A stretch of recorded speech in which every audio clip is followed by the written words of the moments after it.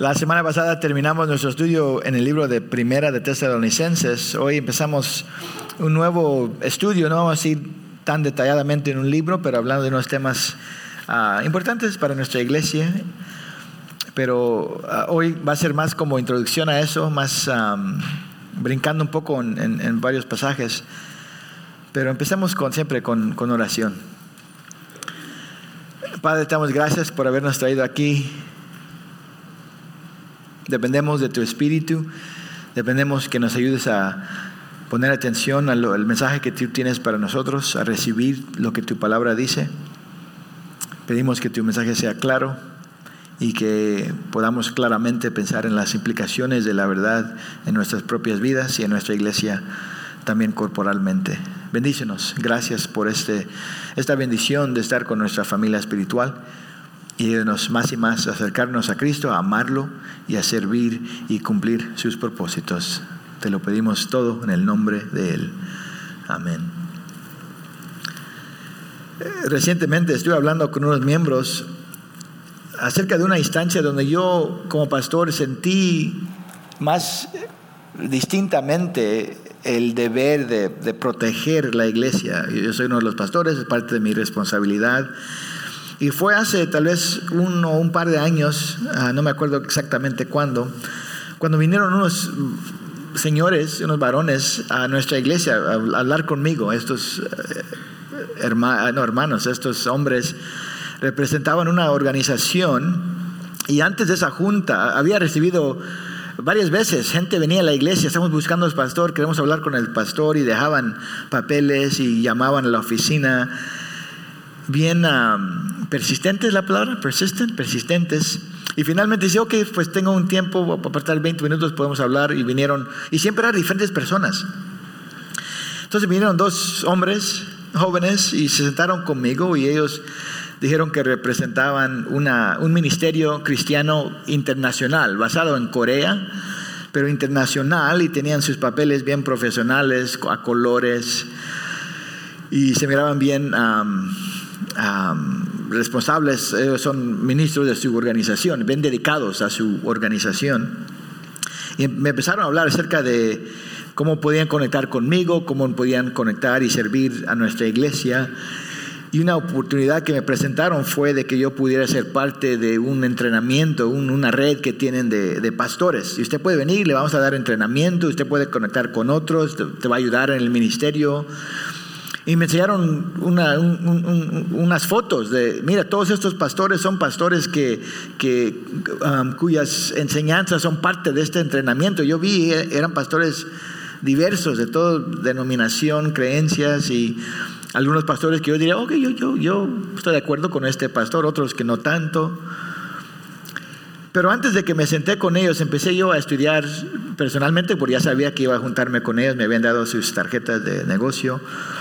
Tuve unas conversaciones también con otros pastores, y empecé a sentir ya más sospechoso del grupo. En su página de web hablaban bien genéricamente del cristianismo, pero nada específico. Pero escuché un sermón, es basado en Corea, entonces un sermón bilingüe, coreano e inglés. Usaban lenguaje bíblica, pero unas cosas que decían del pecado, del arrepentimiento, no estaban alineados con lo que enseña la Biblia.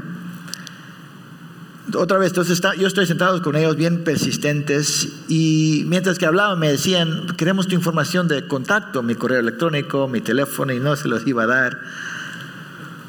Y me empezaron a hablar acerca de la enseñanza de nuestra iglesia. ¿Dónde fuiste a seminario?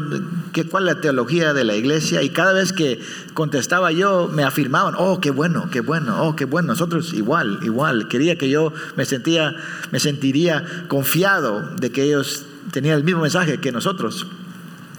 Y después de hablar de esa red de pastores, me preguntaron, ¿no tienen ustedes servicios entre la semana? Les dije, no tenemos ahorita, pero lo que tenemos son grupos que se reúnen en hogares durante la semana, hogares de nuestros miembros.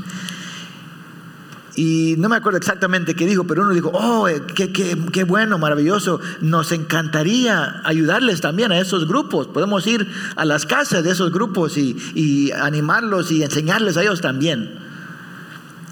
Pues eso ya para mí era una gran, en inglés decimos red flag, una luz roja, que no, algo aquí no está bien. Y sentí esa responsabilidad de proteger al rebaño que Dios tiene para mí. Y yo sabía, no les iba a dar nada de información de nuestros grupos.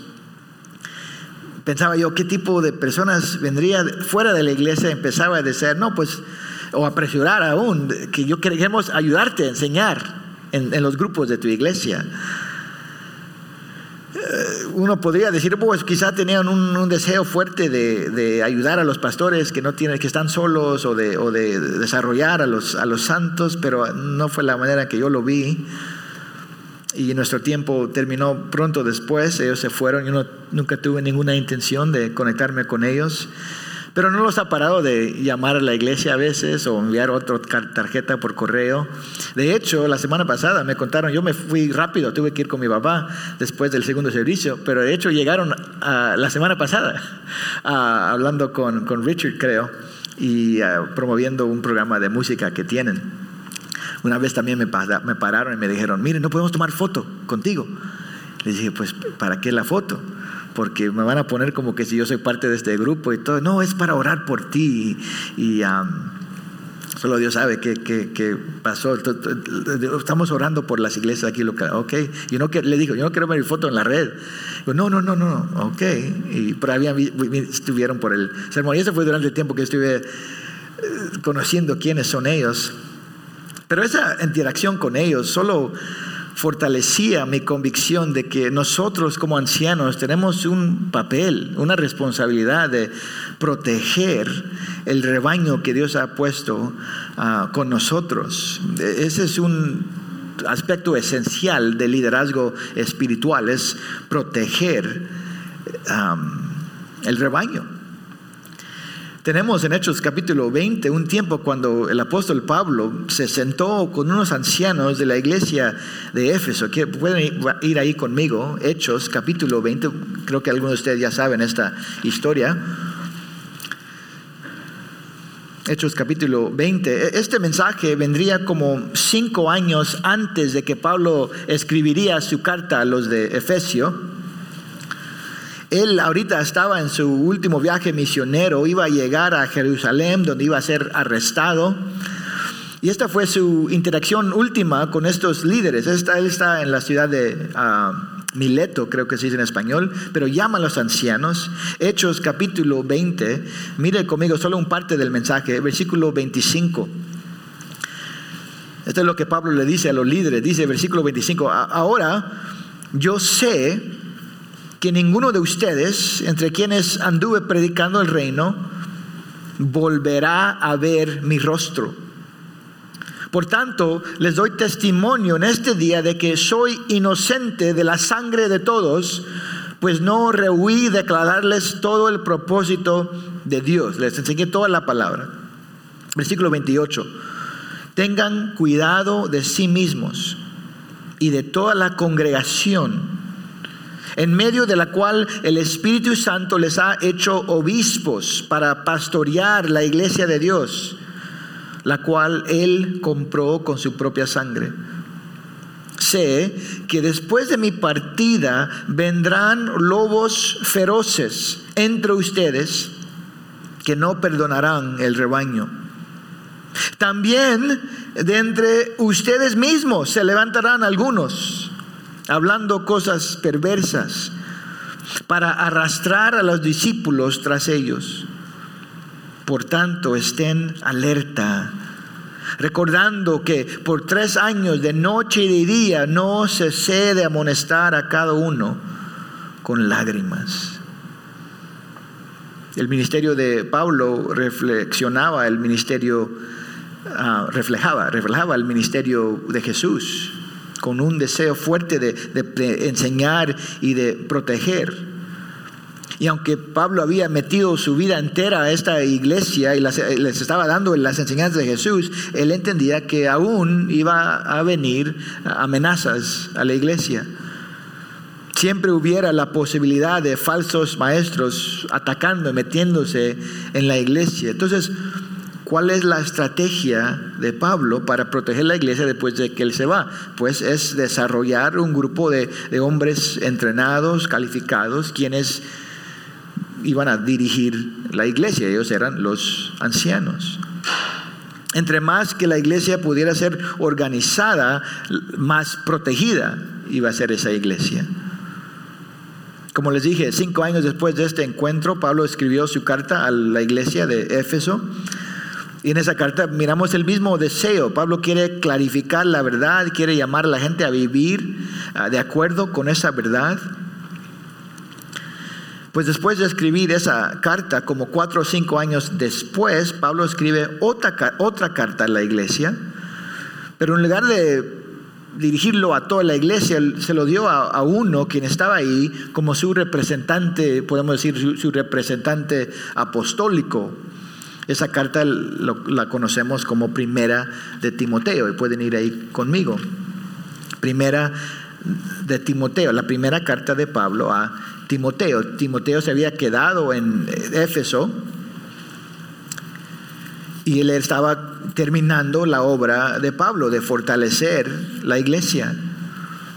En las semanas venideras, solo tal vez unos 4 o 5 semanas, no estoy seguro cuánto tiempo vamos a estar, pero vamos a estar viendo unos asuntos específicos en esta carta relacionados con la estructura y la organización de una iglesia local. No vamos a ir en cada versículo, no vamos a estar metiéndonos tanto en cada capítulo, pero entonces no va a ser como lo que hicimos en Tesalonicenses, pero vamos a enfatizar unos pasajes que son importantes para nosotros, importantes para entender cómo debemos organizar la iglesia. Y también habla de unos cambios no tan grandes para nosotros, pero cambios que quisiéramos promover en nuestra iglesia o implementar también, y de eso hablemos cuando lleguemos ahí. Para hoy solo vamos a hacer más una introducción a este tema, una introducción quizá a la carta de Primera de Timoteo, y solo quiero enfatizar esta idea de que una iglesia bien ordenada, una iglesia bien estructurada, sirve como bendición a esa misma iglesia y trae protección y trae fuerza a la iglesia. La organización importa. Muchas veces uno juega béisbol, fútbol y hay un equipo y hay un tipo de organización, y porque si no están organizados no van a poder obrar juntos para cumplir. Pero a veces también, no sé si la palabra es guatemalteca o solo una chamusca, los niños salen y solo van a jugar, ¿verdad? Cascarita, ok, una cascarita también. Solo van y hacemos lo que queremos y no, solo estamos jugando.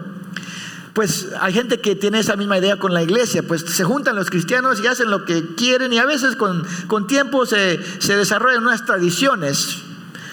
Y Dios no le importa cómo estamos organizados, y eso no es la verdad. Dios tiene sus guías para cómo debemos estructurar, organizar la iglesia. No queremos añadir, pero tampoco queremos quitar lo que Él nos ha dicho.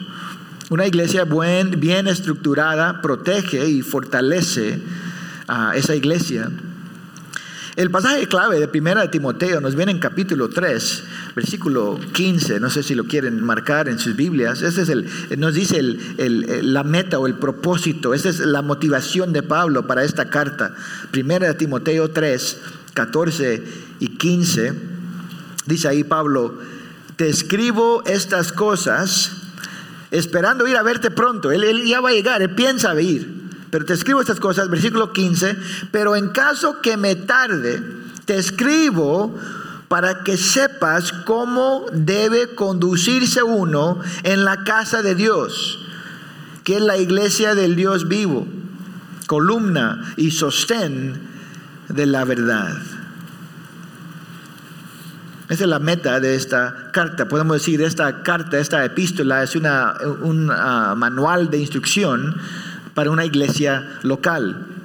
Pablo no puede estar en Éfeso físicamente, pero ahí está Timoteo. Él está ayudando a dirigir la iglesia, y Timoteo, siendo el representante de Pablo, está encargado de asegurarse de que la iglesia cumple la misión que Dios le ha dado.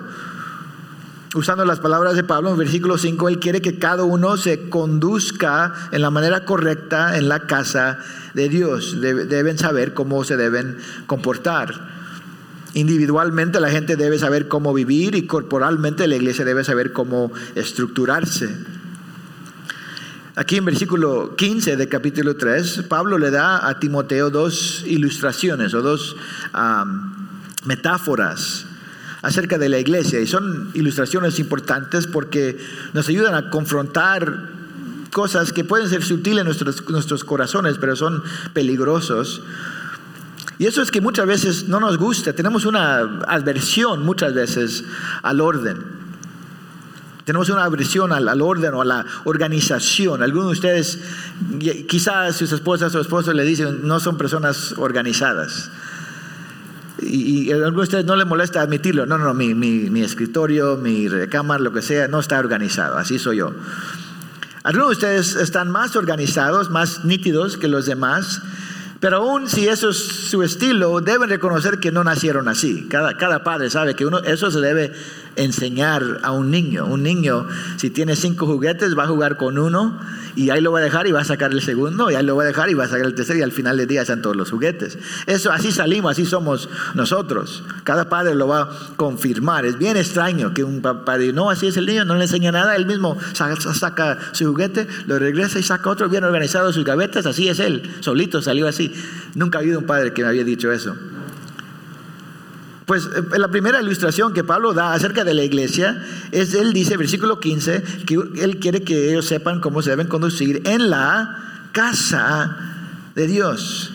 Esa es la primera ilustración, la casa de Dios. La palabra en griego es oikos, que literalmente habla de una casa, un edificio, pero aquí habla de una familia, los que viven en ese hogar. Cada familia tiene una estructura, hay papeles, hay responsabilidades, hay autoridad, hay expectativas, expectativas. Y así debe ser con la iglesia también. Hay gente que es común, especialmente más con lo digital. No, pues yo soy cristiano. ¿Y cuál es su iglesia? Tengo varias. Y escucho varios pastores en la red o en la internet. Y creen que eso es lo normal. Pues no estoy conectado con ninguna iglesia local. Un pastor, John Stott, predicador hace el siglo anterior, dijo, esta es una anomalía grotesca de la cristianidad. Palabras fuertes. Eso no es el diseño de Dios, que un cristiano no se conecte. Hay otra gente que dice, no, pues yo creo en Jesús, pero lo que no me gusta es la religión organizada. No sé si han oído esa frase. La religión organizada, eso es lo que no me gusta. Yo solo quiero servir a Jesús. Pues es un problema porque servimos un Dios que es un Dios de orden. Si leen el Antiguo Testamento se dan cuenta de que Dios está bien organizado. Dios decía exactamente cómo iban a marchar los israelitas.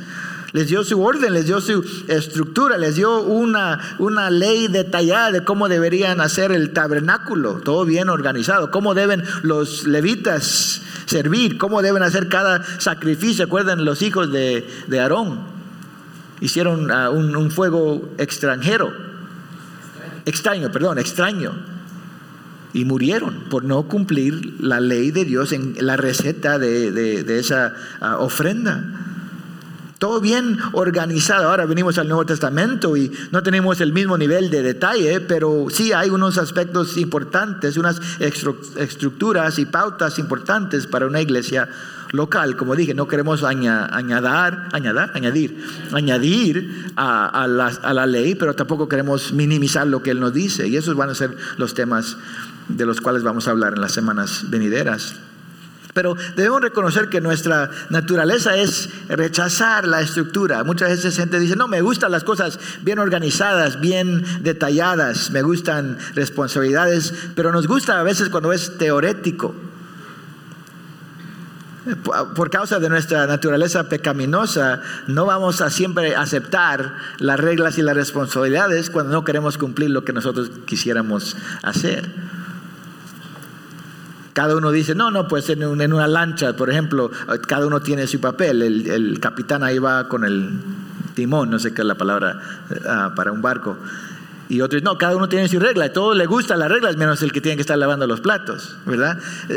La estructura a veces no nos gusta. Cuando hay mucha estructura, a veces yo me estoy obligando, y la estructura para mí es un ataque en mi independencia, en mi libre albedrío. Siempre vamos a tener la tentación de no cumplir las responsabilidades que hemos recibido o de hacer cosas fuera de nuestras responsabilidades. Eso ha estado en el corazón del hombre desde que entró el pecado al mundo. Adán fue creado primero. Él recibió instrucciones de Dios antes de que Eva fue creada. Él tenía la responsabilidad de comunicar eso, de dirigirla, de cuidarla, de protegerla. Pero en Génesis 3 leímos que Satanás viene a Eva, habla con ella toma la fruta, y es como que si la cámara está viendo ellos dos, y al final dice, y tomó, y comió, y luego le dio de comer a su esposo, y dice al final de esa historia, quien estaba con ella. Es como que si la cámara está solo con estos dos, pero se sale y ahí está, todo el tiempo ahí estaba Adán, escuchando esta conversación entre Satanás y su esposa, y no hizo nada. No hizo lo que él debería hacer para protegerla y servirla. Más tarde, cuando Dios da su maldición sobre el hombre y la mujer, encontramos que la mujer también va a tener ese deseo de rechazar o rebelarse contra el diseño de Dios, en lugar de tener un corazón de sumisión. Dice ahí en Génesis 3, ella va a tener un corazón contra o para dominar su esposo. Ella va a querer reinar sobre él. Ella quiere traspasar las fronteras y el diseño que Dios ha puesto. Y lo mismo pasa en nuestras iglesias. La gente, yo incluso, nos ponemos ociosos o perezosos. Los líderes nos ponemos perezosos. Hay gente que no debería estar en liderazgo, que quieren tomar esa responsabilidad, porque siempre tenemos este espíritu de querer hacer las cosas a nuestra manera y alejarnos de las instrucciones de Dios. Entonces siempre es importante acordarnos de que Dios ha dado a su hogar unas reglas, unas pautas. Él quiere que su hogar corriera en una manera específica. Y estos mandatos de Dios no son solo para darnos instrucciones. Él tiene un propósito para ello. La iglesia debe reflejar el corazón de Dios y ser efectiva en la misión de alcanzar al mundo y a proclamar la verdad de Jesús. Queremos ver que los santos sean equipados para la obra. Y esto me lleva a la segunda ilustración que Pablo da en versículo 15. En primer lugar, la iglesia es la casa de Dios. En segundo lugar, dice al final del versículo, la iglesia es columna y sostén de la verdad. La primera imagen es de una casa, un hogar. Esta imagen es algo de la arquitectura. Columna y sostén. Las columnas, si han visto la arquitectura de los griegos, es común. Mucho lo tenemos aún ahora, por ejemplo, en la Casa Blanca. Columnas es común. Es algo que es bien impresionante. Al final de las columnas a veces habían cosas diseñadas bien bonitas, hermosas. Unos triángulos a veces que representan cosas. Esas columnas sostienen no solamente el techo, pero también las cosas hermosas, sostienen lo que un artista ha producido para poner ahí. Pues tal como esas columnas existían en los templos paganos, la iglesia de Dios tiene que sostener algo también. Estamos puestos en este mundo para promover algo y para proteger algo. Somos columna y sostén de la verdad. Pedro le dijo a los cristianos, somos el pueblo de Dios llamados para anunciar las virtudes de aquel que nos llamó de las tinieblas a su luz maravillosa. Estamos aquí sosteniendo la verdad, estamos protegiendo la verdad y proclamando la verdad. Esa es la obra de la iglesia, esa es la razón por la cual estamos. Y entre más que una iglesia honra la orden que Dios ha puesto, más y más va a ser efectiva en cumplir esa misión. Ahora, entendiendo eso, es el propósito de este libro, es direcciones para una iglesia local. Regresen conmigo a capítulo 1. En versículo 1, el primer versículo, Pablo da su introducción normal. Pablo, apóstol de Cristo Jesús, por mandato de Dios nuestro Salvador y de Cristo Jesús nuestra esperanza, a Timoteo, verdadero hijo en la fe. Gracia, misericordia y paz de parte de Dios Padre y de Cristo Jesús nuestro Señor. Esa es la introducción común, pero la mera instrucción empieza en versículo 3. Dice ahí, tal como te rogué al salir para Macedonia, que te quedares en Éfeso, para que instruyeras a algunos que no enseñaran doctrinas extrañas. Ese mensaje, empezando la carta, las primeras palabras de la instrucción de la carta indican de que la iglesia ya tenía maestros falsos entre ella. Y posiblemente Pablo los conoce por nombre, porque más tarde los va a mencionar en versículos 19 y 20. Hombres quienes han abandonado la enseñanza de Cristo. El corazón de Pablo y la responsabilidad de Timoteo es de defender la iglesia del error. ¿Por qué?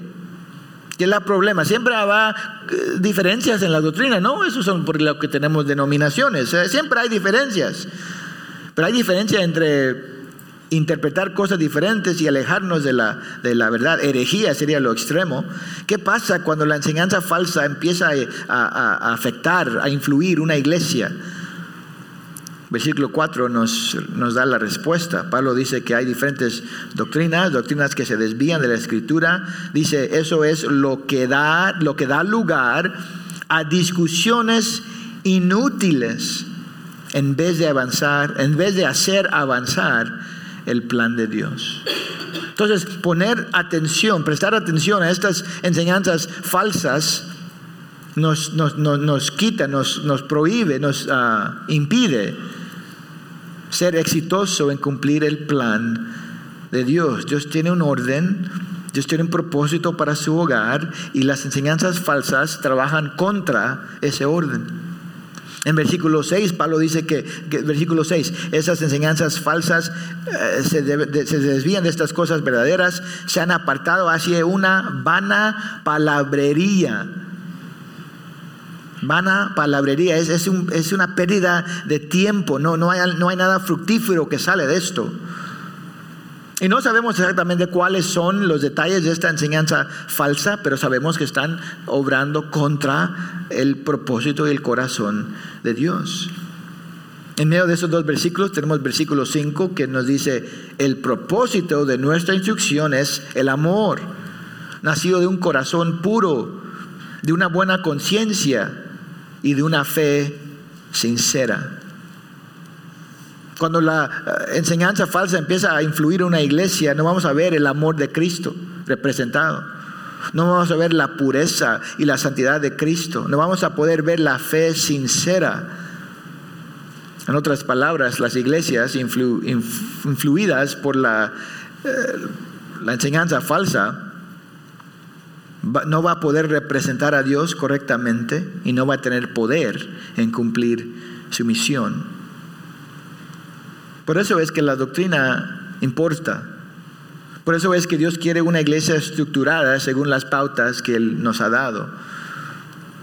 Tener una iglesia bien organizada, bien ordenada, es una manera de defendernos y combatir la obra de Satanás y de los demonios. Si honramos el plan de Dios, estamos obrando para el propósito de Dios. Si deshonramos el diseño de Dios, estamos cumpliendo el propósito de Satanás.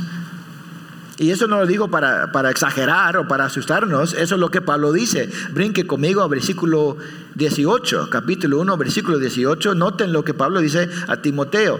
Versículo 18.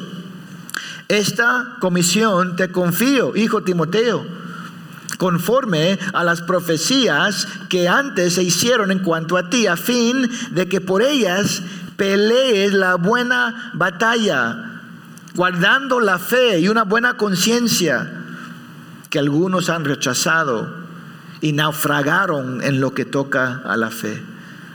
Entre ellos están Himeneo y Alejandro, a quienes he entregado a Satanás, para que aprendan a no blasfemar.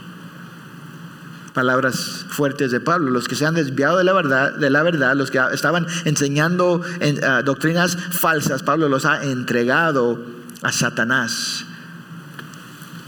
Brinquen a capítulo 4. Vamos a ver la misma idea.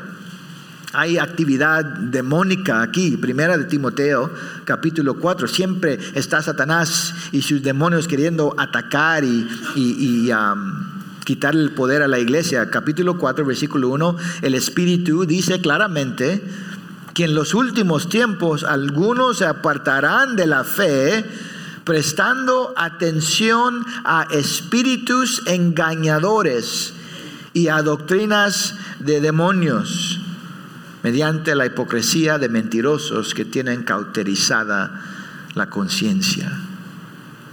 Esa es la actividad de Satanás. Esa es la actividad de sus demonios. En el final del próximo mes va a venir Halloween y hay mucha gente que empieza a hablar, eso es de Satanás, todo lo oculto y todo eso. Y eso es la verdad, Satanás está en todo eso. Pero no queremos limitar la actividad de Satanás y los demonios, son las cosas extremas, brujería y cosas así. La obra principal de Satanás y de los demonios es promover la mentira, es desviarnos de la verdad. La iglesia está aquí como columna y sostén de la verdad. Satanás quiere promover mentiras y pecado. Y las mentiras peores serían las mentiras que una iglesia empieza a permitir y eventualmente empieza a promover pensando que están haciendo la obra del Señor. ¿Qué pasa cuando una iglesia empieza a tolerar el pecado o a peor afirmar el pecado? ¿Cuál es el resultado? Pues por lo mínimo la gente ya no va a crecer espiritualmente. Lo peor es que la gente viene a la iglesia y empieza a decir, yo soy cristiano, y la iglesia los afirma en la fe, pero todavía están en rumbo al infierno eterno. Eso es lo que ha pasado con las iglesias que quieren mezclar la misión de Cristo con cosas políticas. Gente dice, no, estamos haciendo la obra de Dios, cambiando leyes, y no que es malo, pero no en la misión de Dios. Eso es lo que ha pasado con las denominaciones o las iglesias que dicen, no, estamos aquí para amar, y ahora ya afirman todo de LGBT. Eso está bien. Eso no es amor. Eso es odio, porque están llevando la gente al infierno, creyendo ellos que están bien con Dios. Si no declaramos el pecado como pecado, la gente no va a ver su necesidad de arrepentirse, y si la gente no se arrepienta del pecado, no van a ser salvos. Va a ser como los fariseos, los religiosos en el día de Jesús, que dicen eran ciegos dirigiendo a los ciegos. Entonces, ¿cuál es la solución? ¿Qué debe hacer una iglesia para quedarse fuerte y seguir siendo útil para la misión de Cristo? La respuesta es sencilla, es confiarnos en la palabra de Dios, enseñar la palabra de Dios. Todo lo que necesitamos para protegernos, para enseñar, está aquí, no añadir, no poner más. Tenemos que seguir regresando al mensaje. Mire conmigo capítulo 4, versículo 6. Es el mandato de Pablo a Timoteo. Mientras que él obra para proteger la iglesia, dice, al señalar estas cosas a los hermanos, serás un buen ministro de Cristo Jesús, nutrido con las palabras de la fe y de la buena doctrina que has seguido. La palabra es nutrición, nos alimenta. Versículo 7. Pero nada tengas que ver con las fábulas profanas propias de viejas. Más bien, disciplínate a ti mismo para la piedad. Es como que si Pablo está diciendo a Timoteo, necesitas entrenarte, necesitas entrenar a la gente, necesitan prepararse para la batalla, pero no es entrenamiento físico, es un entrenamiento espiritual. Va a incluir las cosas físicas, pero es algo primeramente espiritual. En versículo 11, capítulo 4, Pablo dice, manda y enseña. Versículo 12 de capítulo 4, no permitas que nadie menosprecie tu juventud, sino sé ejemplo de los creyentes en palabra, conducta, amor, fe y pureza. Entre tanto que llego, ocúpate en la lectura de las Escrituras, la exhortación y la enseñanza. Ahí tal vez podemos ver un poco de los ataques que venían aún contra Timoteo, como que si Pablo está diciendo a Timoteo, no importa si tú eres más joven que los otros maestros falsos, no importa si ellos son más elaborate, mejores en predicar o en enseñar. No importa si Timoteo parece que tiene una disposición más manso, no importa, Timoteo, es importante liderar a la gente y enseñarle la palabra de Dios. Continúa Pablo, versículo 14. No descuides el don espiritual que está en ti, que te fue conferido por medio de la profecía con la imposición de manos del presbiterio. Ya lo habían afirmado como maestro ahí. Versículos 15. Reflexiona sobre estas cosas. Dedícate a ellas, literalmente esté en ellas, para que tu aprovechamiento sea evidente a todos. Ten cuidado de ti mismo y de la enseñanza. Lo mismo que le dijo a los ancianos de Éfeso. Ten cuidado de ti mismo y de la enseñanza. Persevera en estas cosas, porque haciéndolo asegurarás la salvación tanto para ti mismo como para los que te escuchan. Esto no es cosa secundaria. La eternidad de Timoteo y de la iglesia dependen de estas cosas. Le dice Pablo a Timoteo: haz tu responsabilidad, dé a la gente la palabra de Dios, sea ejemplo de eso, enséñele eso. Así se va a proteger una iglesia. Ese es el papel sagrado de liderazgo espiritual. Y ese es el mensaje de primera de Timoteo. La iglesia es la casa de Dios.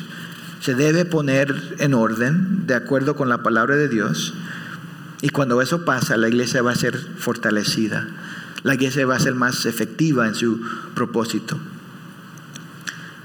Al hablar del diseño de Dios para la iglesia, en esta carta vamos a cubrir unos temas que otras iglesias no están de acuerdo.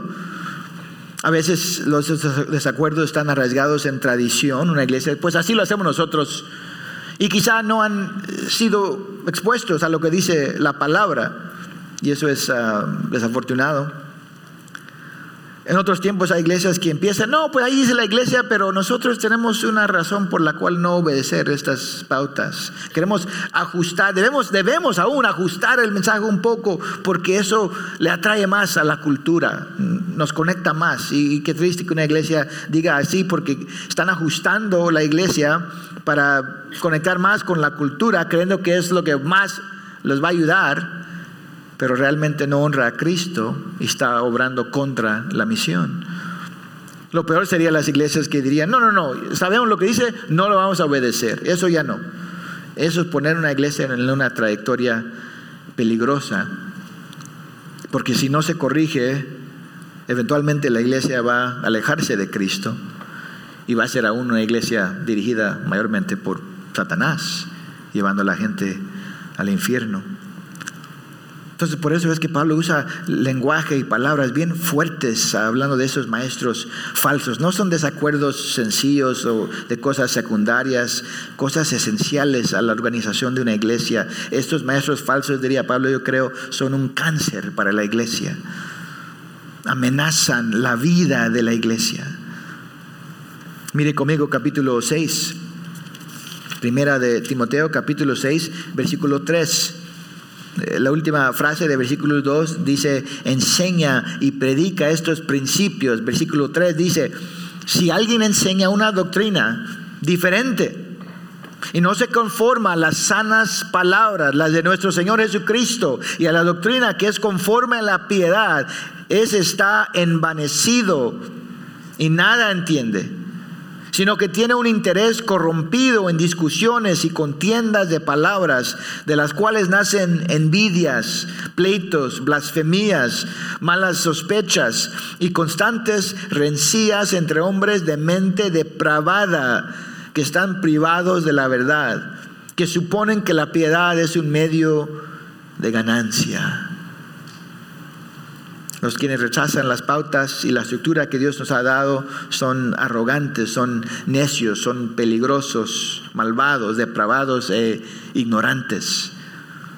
Están trastornando la imagen hermosa, la función hermosa que Dios ha creado para la iglesia. Entonces, cuando me toca a veces pensar, pues, ¿qué es la gran cosa? A veces hay desacuerdos doctrinales. ¿Por qué es gran cosa? Porque algunas veces nos acusan, ¿no? Ustedes hacen gran cosas de cosas en la Biblia. ¿Por qué les importa tanto? Nos podemos acordar de estas palabras fuertes. Habla seriamente. Alejarnos del diseño de Dios es poner a la iglesia, darle a la iglesia una trayectoria a la muerte en los ojos de Dios. No importa qué tan grande es una iglesia, no importa qué tanto el mundo alaba una iglesia, si no honra a Cristo, no es fiel y no va a ser exitosa la iglesia en los ojos de Dios.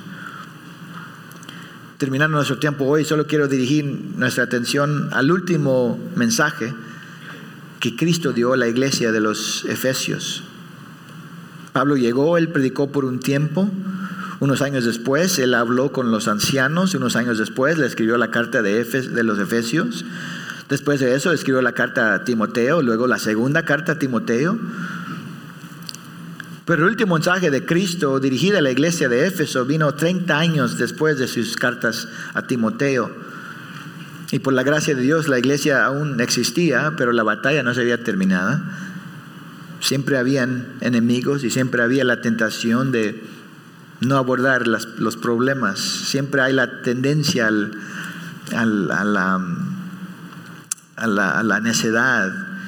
Siempre la tendencia de alejarnos de Cristo. El último mensaje nos viene en Apocalipsis, capítulo 2. Apocalipsis, capítulo 2. No viene por Juan, viene por medio del apóstol. No viene por Pablo, digo por medio del apóstol Juan. Apocalipsis capítulo 2, versículos 1 al 7. Eso lo leo y pronto terminamos. Dice así: escribe al ángel de la iglesia en Éfeso, el que tiene las 7 estrellas en su mano derecha, aquel que anda entre los 7 candelabros de oro, dice esto: yo conozco tus obras, tu fatiga y tu perseverancia, y que no puedes soportar a los malos, y que has sometido a prueba a los que se dicen ser apóstoles y no lo son, y los has hallado mentirosos. Tienes perseverancia y has sufrido por mi nombre y no has desmayado. Pero tengo esto contra ti, que has dejado tu primer amor. Recuerda, por tanto, de dónde has caído y arrepiéntete. Y haz las obras que hiciste al principio. Si no, vendré a ti y quitaré tu candelabro de su lugar, si no te arrepientes.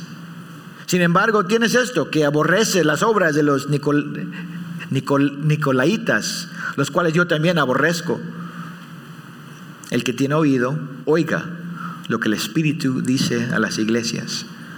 Al vencedor le daré a comer del árbol de la vida que está en el paraíso de Dios. ¿De qué nos recuerda este mensaje? Sirve como recordatorio de que Dios siempre está velando de sus iglesias. Él mira todo lo que estamos haciendo y Él mira lo bueno. Mira lo que estamos haciendo bien, mira nuestra perseverancia, pero también mira donde hemos dejado el pecado, las enseñanzas falsas influirnos. Él mira las maneras de que nos podemos desviar de Él, y en la misericordia de Cristo Él nos llama a arrepentirnos para que podamos ser restaurados al gozo y a ser efectivos en la misión. Pero también tenemos aquí el recordatorio de que ninguna iglesia es tan importante en la misión de Cristo, de que Él depende de esa misma iglesia. Aún esta iglesia que fue plantada por Pablo, que tenía a Timoteo enseñando ahí, Cristo le puede quitar su influencia. Cuando una iglesia para de honrar a Cristo, cuando una iglesia ya empieza a cambiar el diseño de Dios que Él nos ha dado claramente, Cristo ya no va a extender su bendición. Y eventualmente esa iglesia que serviría como candelabro ya no va a ser luz en un mundo de tinieblas.